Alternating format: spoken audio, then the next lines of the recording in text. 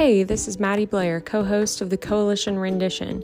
On this episode, we talk about homelessness in Chattanooga with Joe Brackett from Homeless Healthcare Center and Kacy West from the CHATT Foundation. Stay tuned for some information at the end about prevention and safe driving practices this holiday season.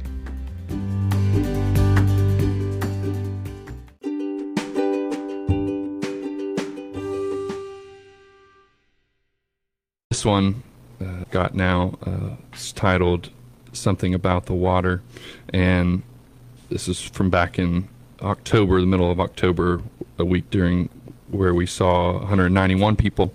I'll go ahead and read this and try to maybe give some more perspective after that. So something about the water.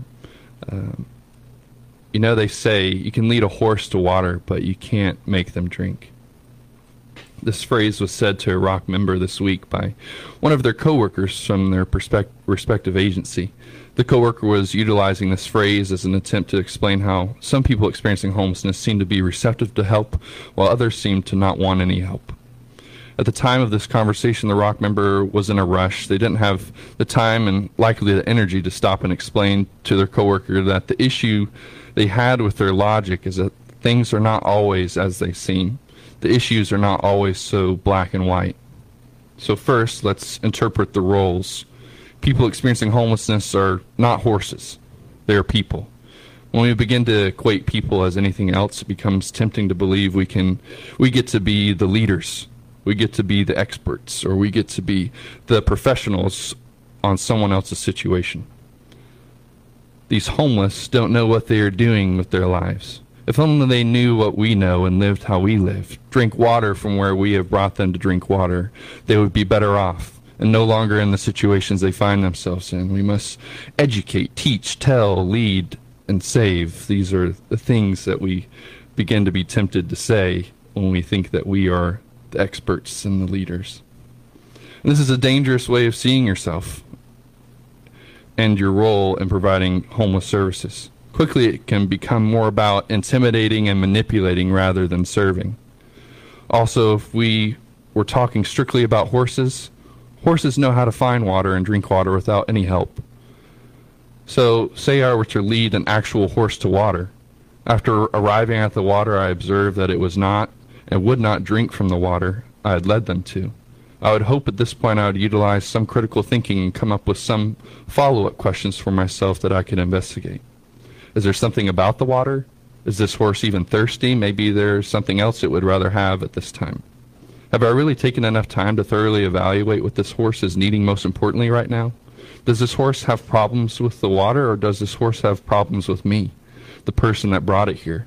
Does this horse feel safe here, or what have their past experiences at this source of water or other similar sources been like? When you Google what this phrase means, it says that this phrase is used to emphasize that you can make it easy for someone to do something, but you cannot force them to do it. Well, firstly, when it comes to homelessness, absolutely nothing is ever easy. Ever. And self-determination has been discussed at length in other posts on this page. Again, another plug that you should check it out if you haven't already. We at The Rock realize that self-determination is an ever-present force in someone's life. We also have to continue to realize that our clients are the people who are the experts, leaders, and professionals on their own lives. It can be our role for our clients to educate, teach, and tell us what is most helpful and what is most needed. And we need to be accepting that there may be something about the water or the service opportunities we are offering that is not always going to appear crystal clear to the client. And it could remain forever murky to us as to why someone would make the decision that they make. It's not our role to lead, but instead to be welcomed enough to walk beside. It's not our role to save, it's our role to help. It's not our role to lead, but instead to be welcomed enough to walk beside. It's not our role to save, it's our role to help people either become or remain secure in the fact that who they are is enough. It is also our role to constantly and thoroughly investigate where, when, and what our role is in the life of someone experiencing homelessness. Because without this investigation, the reins of our roles can be so easily twisted. I love that. That's really, really good. That was a good article. Thank you. Can you elaborate on what you mean by that writing? Sure. Yeah, it's really just a statement on self-determination. It's a statement on how we don't get to show up in someone's life and automatically assume or tell them what they need to do. That's not our job, and people, even if you are under the belief that is your job, you're not going to have very much success. And so success looks very different for us. Success is a much different looking thing than that to us, and I'd be happy to elaborate on what success does look like to us. Yeah, and if you'll just answer this real quick, we'll get to what you and Maddie wanted to talk about, the housing issue. Sure. A lot of people, I think, they believe that homelessness is caused by addiction, and I'm not saying that some of it isn't, but not all of it is. Right, correct. Yeah. Addiction is a big topic that gets thrown in with this topic of homelessness, and it definitely has its place to be talked about. And I know that the work that you guys do over at the County Coalition are doing amazing things in that area. We can't tell you how many times we've reached out to the folks at the New Start program with Maurice and Jan and all of them, and Emily, and they answer the phone every time because they understand the crucial moment it is whenever somebody is considering making a change and being serious about that change, that moment is so critical to intervene and provide a solution right away. And they do that, and they have helped us in so many ways save lives with that. But yeah, people ask all the time whenever I'm talking about what it is that I do, how many people or what are the reasons why people experience homelessness? And a lot of people do have that assumption that it's all addiction. But I like to try to get people in the way of thinking of, is homelessness created by addiction, or does homelessness create addiction? And I think a lot of times it's that second one. Yeah, that's a really fantastic question.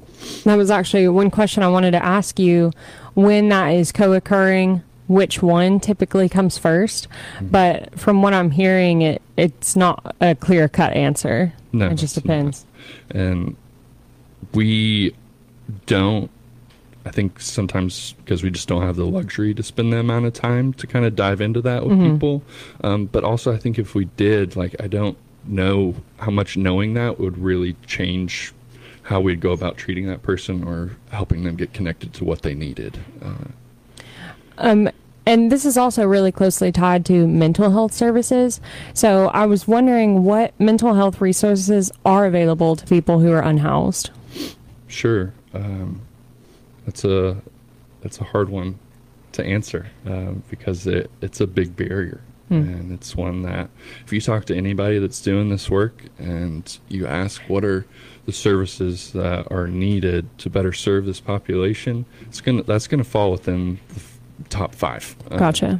And so we do have partnerships with the local mental health service providers here, as far as volunteer behavioral health. There still is that PATH program that I used to do. They have a PATH program coordinator, and we do our best to get folks connected to that program to try to get them in with the PATH program, to get them scheduled with an appointment at Johnson Mental Health in order to begin that engagement. We also have connections at Erlanger with the folks that work in their emergency room department, and we have a really close relationship with a licensed clinical social worker there who's able to kind of make those connections happen for folks. They come out with us twice a month on outreach as well, and are able to kind of bridge that gap in some ways as well. But it's definitely a gap that is very large and needs some more structure and support as far as getting these services directly to where people are.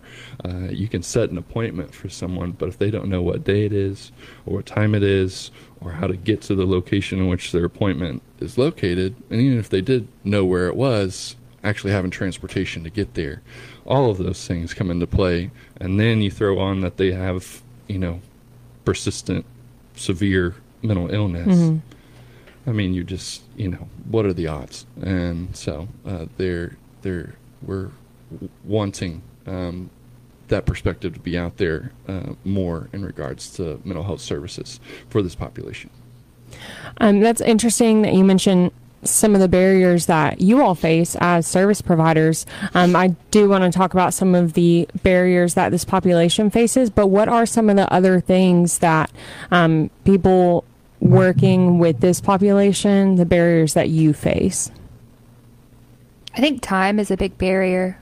It's one of our most precious resources. We all only have up to 40 hours a week, and there are only a handful of us. So we try to be very careful with our time. Supplies, blankets, sleeping bags, we're short on now. Just not knowing exactly what we're going to have at any given time to give out is sometimes difficult. I don't know, Joe, what else? If somebody wanted to donate to you, how would they do that? We just got an Amazon wish list that, can we post that on the? Yeah, I'm going to post it. Yeah, it'll be posted on that Rock Facebook page that you all should follow.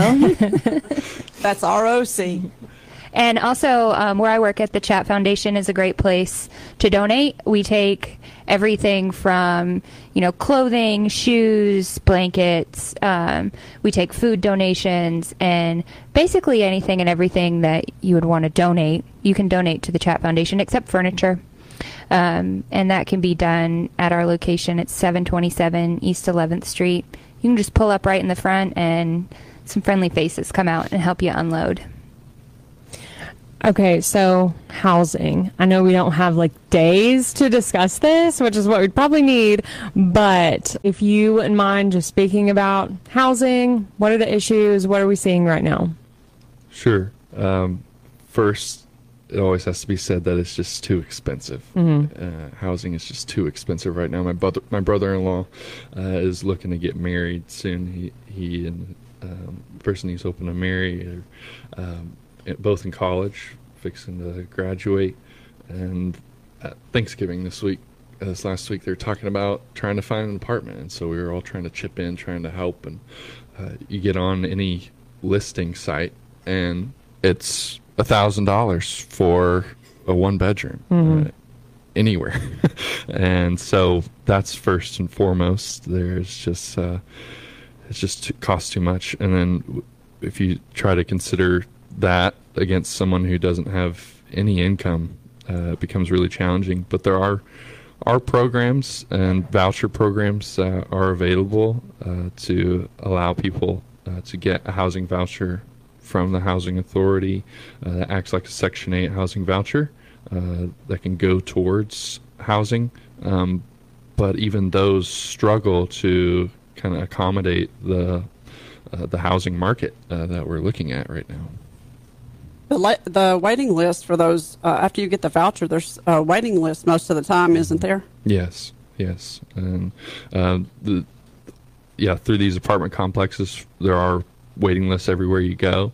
But with these particular homeless preference vouchers, they are aimed at working with private landlords. But then you're looking at just discrimination on, knowing what these vouchers mean. And the assumptions that come with who has these vouchers.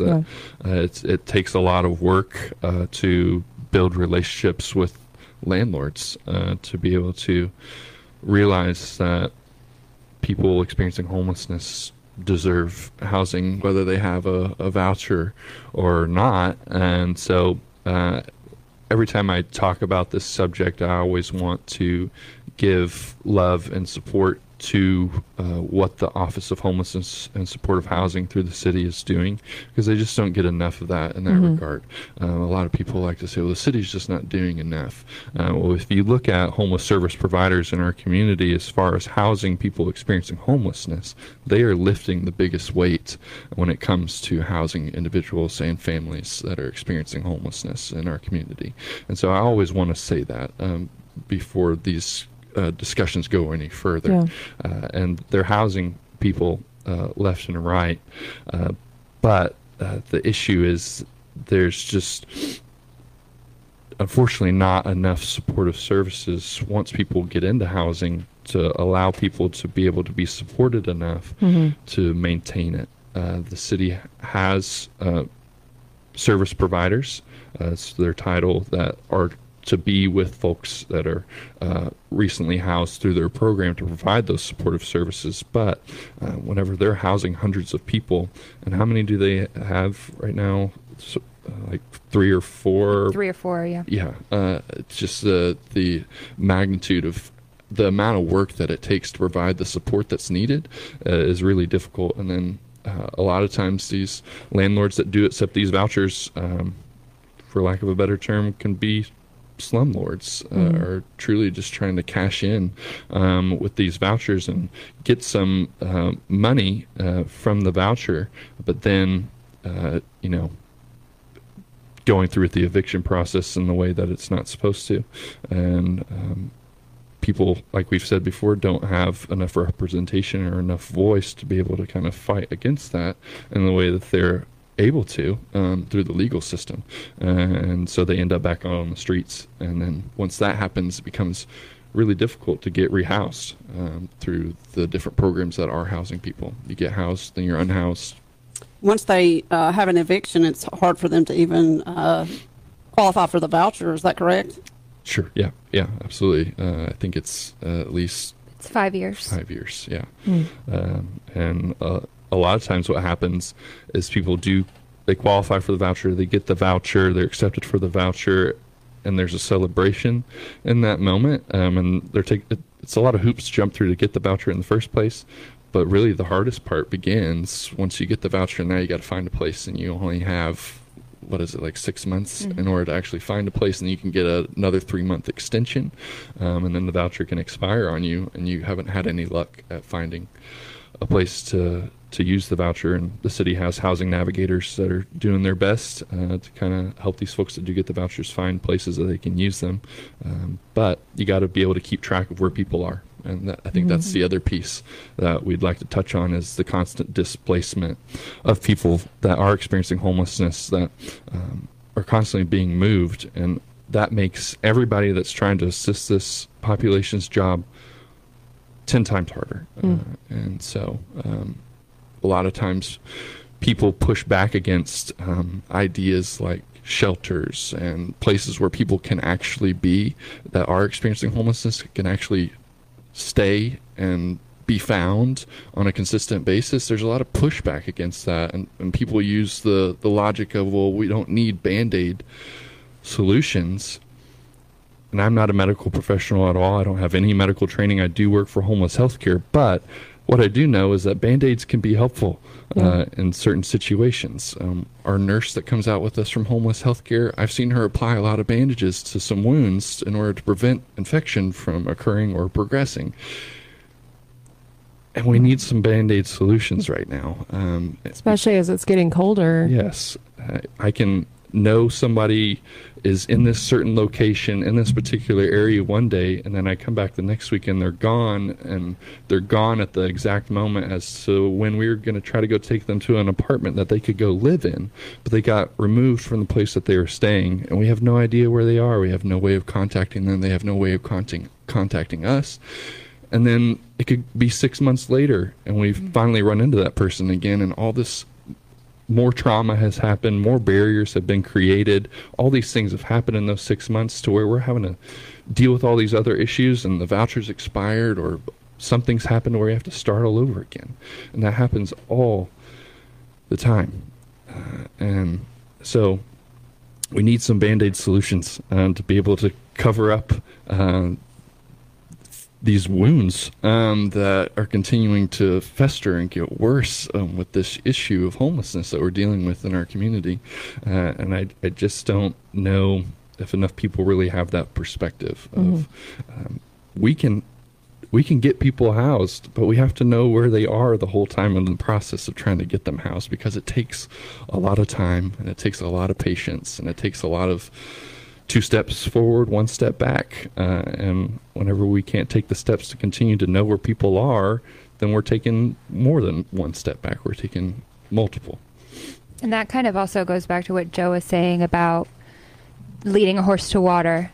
Well, if you've done it already and all but drowned the horse, and the next time you take them and offer that same assistance, they're understandably hesitant. I understand that. Hey, we appreciate you both so much coming on this show and speaking today. We appreciate what you do, and we certainly, at the Hamilton County Coalition, we certainly appreciate your partnership. Tell people, if you can, real quickly, your website and maybe a phone number. And then Maddie and I think we're going to turn to a little bit of prevention and the naloxone. You all said y'all hand that out too, right? We do. Yeah, we get a monthly dose from you guys, monthly amount of naloxone from you guys to hand out on outreach. And we always love to hear whenever we ask, hey, do you guys need any naloxone or Narcan? People say, no, we still have the ones that you gave us last time. We're like, okay, good. Yeah. So we're thankful for that. It's truly saving lives. We don't really have a go-to phone number for you to contact the Rock, but we do have a Gmail account. It's the Regional Outreach Cooperative at gmail.com. You can send us questions or anything on that. And again, that's the Regional Outreach Cooperative at gmail.com. And Facebook page, again, if you want to keep track with what we're doing in the community. And we try to highlight a partner every week that we're working with, try to give that bigger idea of we're all trying to come together to do this. I know the folks listening can't see my shirt, but there's a symbol on my shirt. It's a circle with all these hands interlocked. That's what we're all about, is trying to lock hands with these other agencies and even the people themselves, because whenever we do that, we're able to provide stronger connections and stronger solutions. So, thank you for that. So, Maddie, I guess we're going to turn a little bit to the prevention side, overdose prevention specifically. Deborah Clark and Kendall Morgan, they are what we call ROPEs. They're regional overdose prevention specialists at the Hamilton County Coalition. I spoke with them this morning to get some numbers about overdoses in Chattanooga and the Hamilton County area. In January of this year, there were 59 non-fatal overdoses and 17 fatal overdoses. My friends, this was the first of the month in January. It was the first month of the year. It was just after the holidays. And year to date, and we're just at November, so keep that in mind. Overdose fatalities right now are 165 for Hamilton County and Chattanooga. Those numbers are staggering, and it is, it's sad. And it is preventable. Yeah, our overdose prevention specialists, they want to help reduce those numbers. And you can receive online training or training in person through the Hamilton County Coalition through Deborah Clark and Kendall Morgan. If you go on our website, you can register for live online classes on Monday and Wednesday, I think at 2 and 6. Just check out our website at hccoalition.org. What you got, Maddie?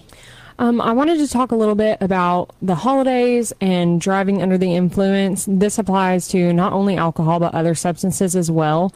About 31% of all traffic crash fatalities in the U.S. involve drunk drivers, and the holidays are some of the most dangerous times for drivers due to increased drunk driving incidences. During the New Year's and Christmas periods in 2020, there were 209 drunk driving related fatalities. And that's right around the holidays. It's so tragic that this happens to people's families, and it's every year. And this is another preventable tragedy as well.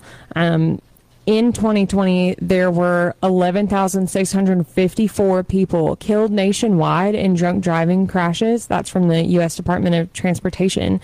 And in 2021, that number increased by 14%. If you are drinking during the holidays or during celebrations, make sure to arrange to have a designated driver. That can be a friend, a family member, someone else, another guest who's not drinking, or you can call an Uber, Lyft, or taxi, or you can stay where you are if you are in a loved one's home and it's safe to do so. So we just really want to encourage safe driving practices during the holidays. Yeah, and call the Hamilton County Coalition or go online to register for the online training or training in person for the naloxone, better known probably to some of you as Narcan. it does save lives, and it's not enabling a person with substance use disorder. I want to go ahead and announce a couple of things that are coming up for one of our partners, Abba's House. They have the Christmas Village coming up. Like I said, they're going to do the lighting of a 20-foot Christmas tree. They're going to have a kids zone with a train ride to the North Pole. They're collecting toys for the Forgotten Child Fund. You can drop those off even at Celebrate Recovery there at Abba's House on Wednesday night. If you have habits and hang-ups and you want to work through that, give Celebrate Recovery a try at Abba's House. Thank you for being with us today. Thank you, Joe. Thank you, Kacy. We appreciate you coming out. This has been the Coalition Rendition. I'm Cindy. And I'm Maddie. And we are signing out. Y'all have a great week.